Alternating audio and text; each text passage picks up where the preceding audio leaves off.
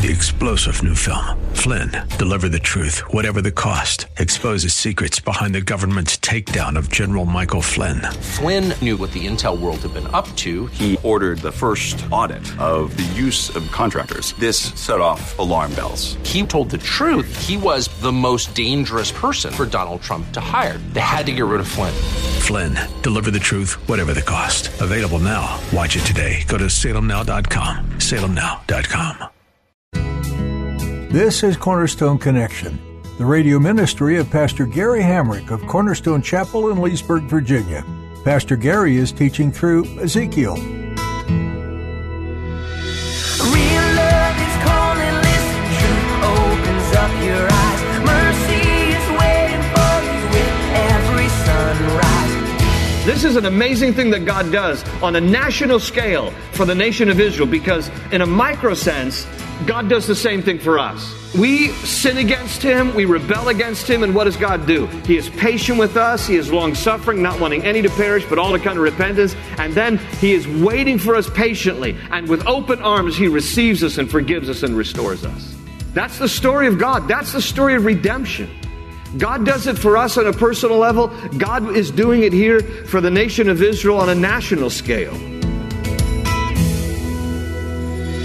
We tend to look out for our children, the ones who will be here after us.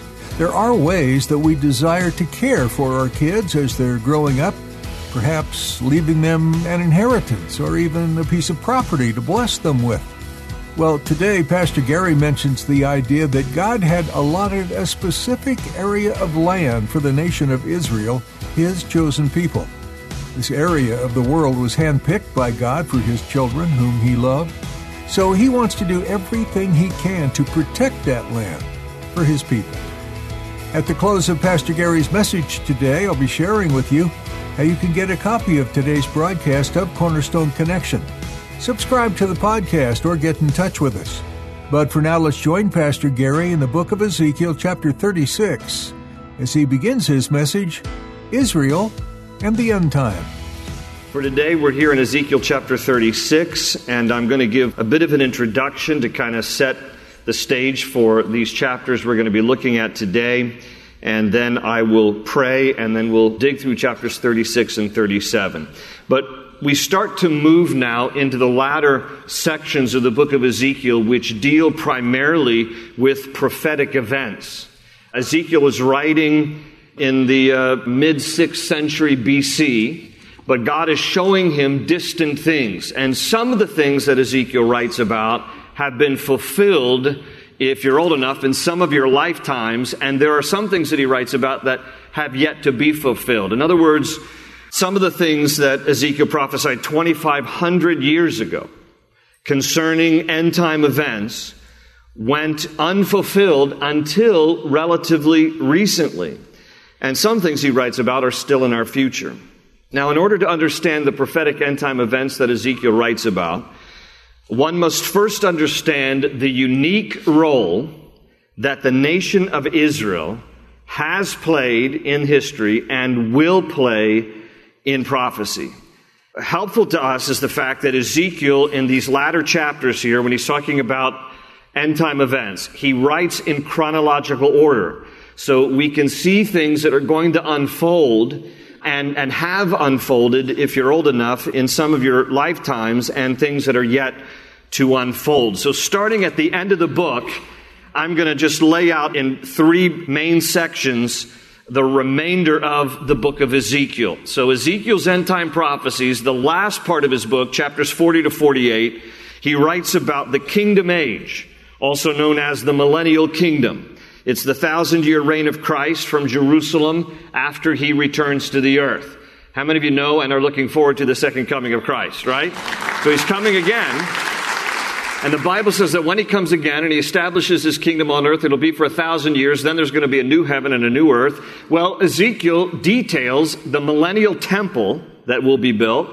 And he also describes life during that 1,000-year when Christ reigns from Jerusalem on the earth. But before that happens, Ezekiel writes in chapters 38 and 39 about the climactic battle of the nations against Israel, better known as the Battle of Armageddon. So we'll talk about that when we get later into chapters 38 and 39. But before that happens, the main topic of our study today has to deal with the restoration of the nation of Israel, because ever since the Babylonians besieged and destroyed Jerusalem in 586 BC, and this is the time in which Ezekiel is writing, ever since the destruction of Jerusalem in 586 BC, for the next 2,500 years, for all intents and purposes, Israel as a nation no longer exists. They are dominated by some other foreign power, and the Jews have been dispersed really around the world. From 586 BC until 1948 AD, the Jewish people had no exclusive homeland, no government, not even a common language. Because when the Jews were taken captive into Babylon, they would adopt the Aramaic language of their Babylonian captors. When they would return from captivity, they'd be speaking Aramaic, not Hebrew. Jesus spoke Aramaic, not Hebrew. I'm going to talk about how the Hebrew language was revived as part of the prophetic events that unfold, but they didn't even have a common language. And so for 2,500 years, what we read in Ezekiel kind of starts a clock of 2,500 years, during which time the Jewish people would be dispersed all over the world. They would be oppressed all over the world. They would be massacred all over the world. And those who did manage to still live within the boundaries of ancient Israel would be dominated by some other foreign power. The Babylonian Empire, followed by the Persian Empire, the Greek Empire, the Roman Empire. And then you have the Byzantine Empire that overtook that land. And then following them, you had the Arab Islamic Empire. And then you had the Catholic Crusaders and the Mamelukes. And then following them, you had the Ottoman Empire. And finally, the British Empire. And all of that then changed in the 20th century. Only relatively recently, as the course of the last 2,500 years radically, miraculously changed for Israel and the Jewish people. And it is the fulfillment of Ezekiel 36 and 37, which is what we're going to be looking at today, which is the reestablishment of the state of Israel, which happened in 1948. This is what Ezekiel predicted in the 6th century BC, and it has come to pass in some of your lifetimes if you were born before 1948. So we're going to close out the book of Ezekiel. I still have a little bit of trialing to do, but when I'm here, we're going to look at these 3 sections starting today with this first section in chapter 36 and 37, but it's basically going to end up being a 3-part series to close out the book of Ezekiel, looking at prophecy. And again, you can't understand prophecy, things that are going to happen, unless you first appreciate the unique role of Israel. So the title of this 3-part series, today being part 1, is Israel and the End Times. Israel and the End Times. Now, I'm going to kind of be asking you to drink out of a fire hose today, because I'm going to be, full volume, full speed. My pastor, Chuck Smith, before he died, he would always say, sometimes a sermon is going to be inspirational, and sometimes it'll be informational. Well, today's informational, okay? I'm going to give you a lot of information. If you like history and if you like prophecy, you're in the right place. Ezekiel chapter 36, I'm going to read the first 7 verses. God says to Ezekiel, "And you, son of man, prophesy to the mountains of Israel and say, O mountains of Israel, hear the word of the Lord. Thus says the Lord God, because the enemy has said of you, Aha, the ancient heights have become our possession." Okay, so notice, foreign invading armies are coming, taking the land of Israel. Verse 3, "Therefore prophesy and say, Thus says the Lord God, because they made you desolate and swallowed you up on every side so that you became the possession of the rest of the nations. And you are taken up by the lips of talkers and slandered by the people. Therefore, O mountains of Israel, hear the word of the Lord God. Thus says the Lord God to the mountains, the hills, the rivers, the valleys, the desolate wastes, and the cities that have been forsaken, which became plunder and mockery to the rest of the nations all around. Therefore, thus says the Lord God, surely I have spoken in my burning jealousy against the rest of the nations and against all Edom, who gave my land," notice that, "to themselves as a possession, with wholehearted joy and spiteful minds, in order to plunder its open country. Therefore prophesy concerning the land of Israel, and say to the mountains, the hills, the rivers, and the valleys, Thus says the Lord God, Behold, I have spoken in my jealousy and my fury, because you have borne the shame of the nations. Therefore, thus says the Lord God, I have raised my hand in an oath, that surely the nations that are around you shall bear their own shame." Let's pause there. Your attention, please. This is a rebuke of the nations around Israel. that have come to take the land for themselves. Point number one for you note takers as we talk about Israel in the end times, and specifically today about the reestablishment of the state of Israel. Number one, God denounces the nations that overtake the land of Israel. The Jewish people are the only people on earth who have been given title deed by God to certain real estate on the earth. And when other people try to confiscate that land, God will rise up in anger against those nations. That's why he calls it my land there in verse 5. And he says that those who take it will incur, verse 6, my jealousy and my fury. Now, just so that we understand a little history here related to Israel as a nation and the Jewish people as a people. God brought about the Jewish race out of nothing. There were no Jews until God providentially decided that one Gentile by the name of Abraham, Abram as he originally was named, would be the source, would be the genesis of a people that did not yet exist. And God tapped him as this Gentile pagan worshiper, Abraham was, living in the land of the Chaldeans, which is ancient Mesopotamia, which means the land between the two rivers, Tigris and Euphrates. This guy's hanging out in Iraq. He's a Gentile. He worships pagan gods. And God appears to him, and God speaks to him, and God promises, and God makes a covenant with him that out of his seed will come a race of people that up to this point did not exist. It was God's providential thing. And by the way, he selected someone that was way past his prime, and his wife Sarah, who was way past her prime. They were past childbearing age, so that when they did have a child, everybody would know this has to be a miracle. Because God is about establishing something clearly for his own glory, so that there would be no mistake that these two people just happened to get together, had a kid, and out of them came a race of people. No, God selected people whose bodies, the Bible said, were otherwise dead, biologically speaking, unable to produce. And out of them would come the child of a promise, the child Isaac. And God then birthed a nation, the Jewish people, through the line of Abraham, through the seed of Abraham, through Isaac, through Jacob. And then God determined that in order to provide a land for this race that he's created out of the seed of Abraham, he then gave title deed to the real estate, the area around the Mediterranean, to Abraham. And he called Abraham, leave your country in Iraq, and you make the 1,000-mile journey into this land that I have promised you on oath. And thus, the Jewish people were born, and the nation itself was established in terms of a boundary, an area, a geographical region. Now, God gave the title deed of this land to Abraham and to the children of his promised descendants, Isaac and Jacob. I was having lunch with a Jewish rabbi in Washington, D.C. about 2 years ago.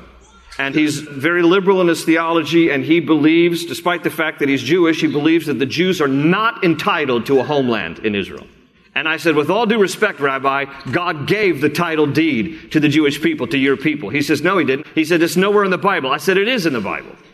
And I had to open his own scriptures and read to him what I'm going to read to you. This is Genesis 15, verse 18. On that day, the Lord made a covenant with Abram and said, to your descendants of Isaac, I give this land from the river of Egypt to the great river, the Euphrates. Now, just so that we can get a perspective of what God is giving to the Jewish people in title deed of the land, roughly 300,000 square miles. That's what God originally intended. The state of Israel is smaller than the state of New Jersey. God intended 300,000 square miles at a minimum, 300,000 square miles for the Jewish people. Today they live in 8,130 square miles. Now, it's important to get perspective on all this. Because anytime we have a peace plan that involves land for peace, if Israel will just give up more land, then we'll give them peace. I'm skeptical for two reasons. Number one, land for peace has never worked.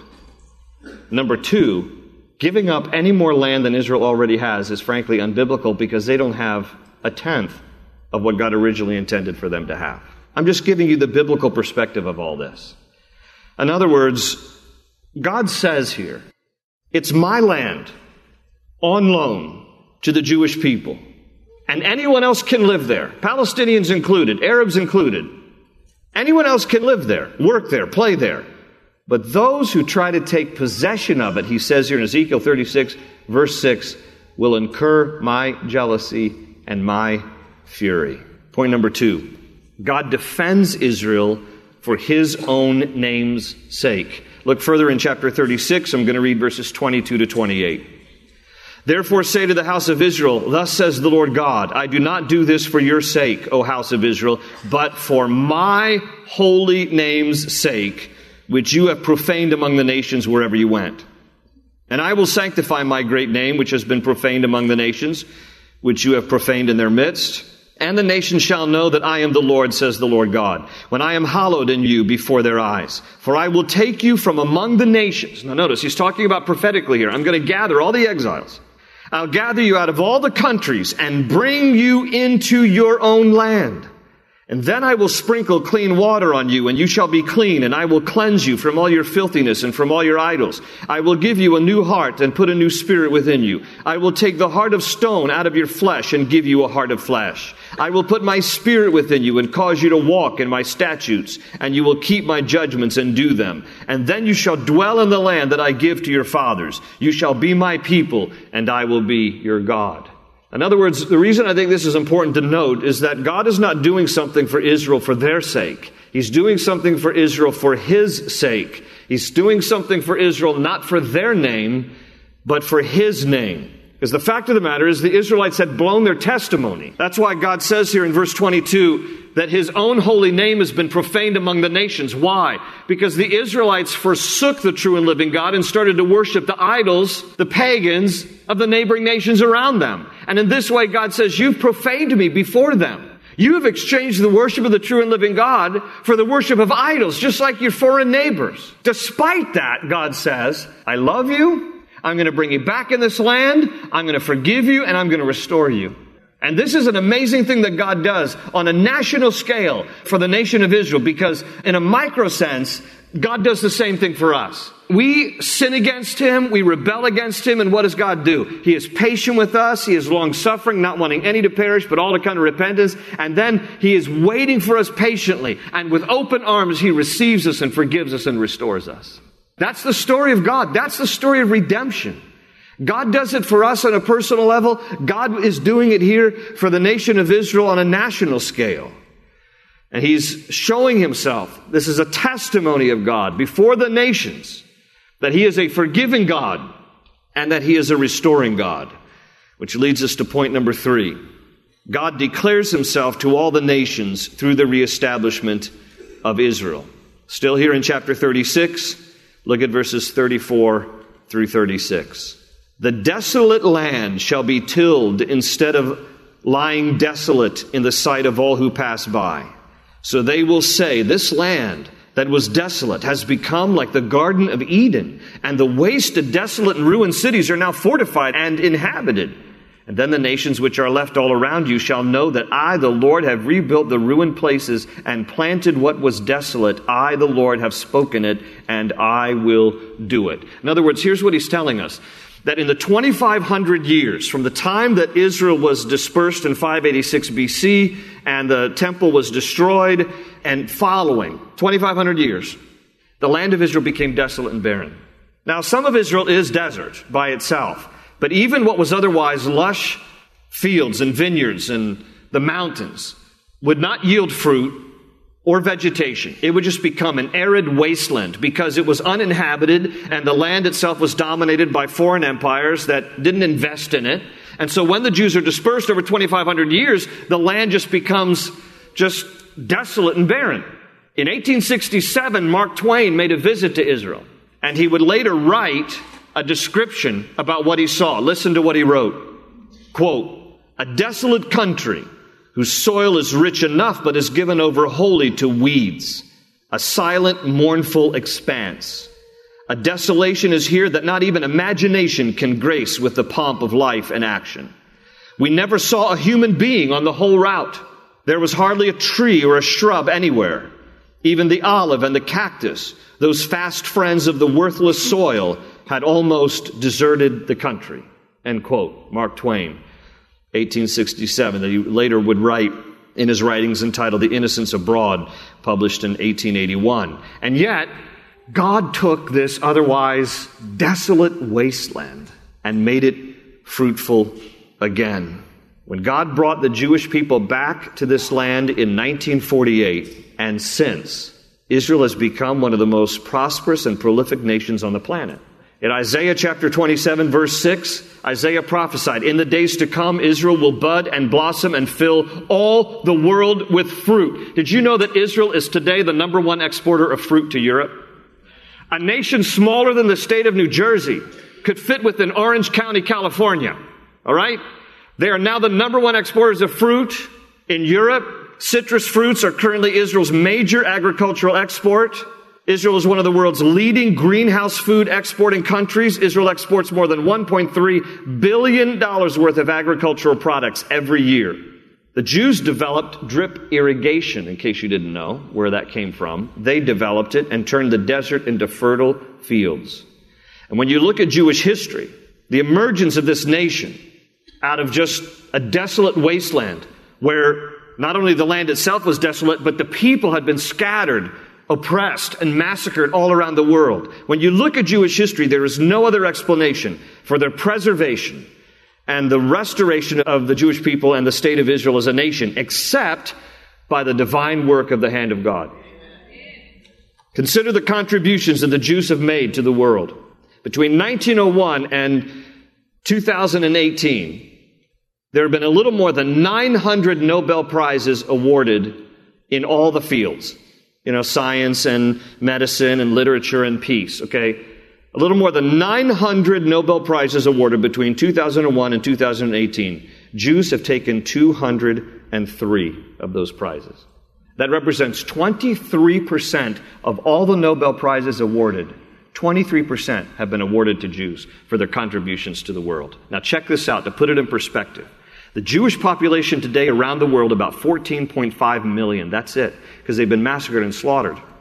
14.5 million Jews in the world today. They represent, listen, 0.19% of the world's population. Jewish people, 0.19% of the world's population, but they've been awarded 23% of the Nobel Prizes. Yeah, give God praise, because that's something God did. Now, to put it in perspective a little bit, the Muslim population, which represents 23% of the world's population. Jewish population, 0.19%. Muslim population, 23% of the world's population. In the same time period, from 1901 to 2018, Muslims have been awarded 12 Nobel Prizes. I'm just quoting the facts. I don't mean to be disparaging against Muslims. I'm just saying you have to recognize that something out of such proportion, where the Jews have been awarded so many Nobel Prizes, it's a testimony of God working and God raising up a people that were otherwise nearly eradicated from the face of the earth, but God's providential hand has preserved them all these years. Final point, number 4. God demonstrates His power and faithfulness through the reestablishment of Israel. I'm going to read from chapter 37, the first 14 verses. And chapter 37 here, the first 14 verses I'm about to read, is really the heart and soul of the book of Ezekiel. Because this passage talks about the dry bones in the valley. The dry bones that we're about to read here refer to the fact that the nation of Israel was otherwise dead, lifeless, and the Jewish people scattered around the world. Open ocean, jump in and you'll find the cornerstone's your connection. Run towards your new life. Thanks for listening to Cornerstone Connection. Today's message focused on the prophet Ezekiel. Ezekiel is the Old Testament book that records the foretold judgments on the Jewish people living in exile because they chose sin over God. And you know what? They kept rebelling. And I'm sure some wondered, why is this happening? Like them, sometimes I ask that same question. But there's hope for all of us because God isn't a God of confusion. Sure, He'll send a fatherly reprimand because we sinned, but we can trust that He's still with us. He's like the flashlight in a dark room. He'll show us the way. If you liked what you heard today, there are many other messages waiting just for you at cornerstoneconnection.cc. Don't miss out on more from Pastor Gary. Take the time to go to cornerstoneconnection.cc today. You'll have no regrets.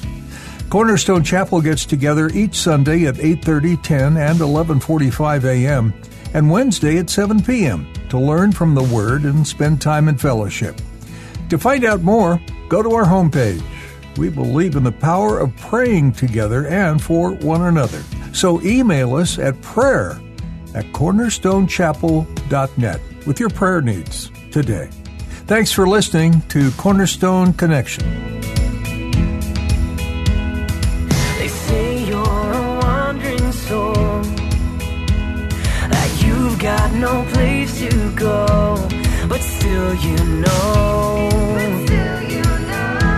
you're not alone. Real love is calling, listen, truth opens up your eyes. Mercy is waiting for you with every sunrise. Hope is an open ocean, jump in and you'll find the cornerstones, your connection, run towards your new life.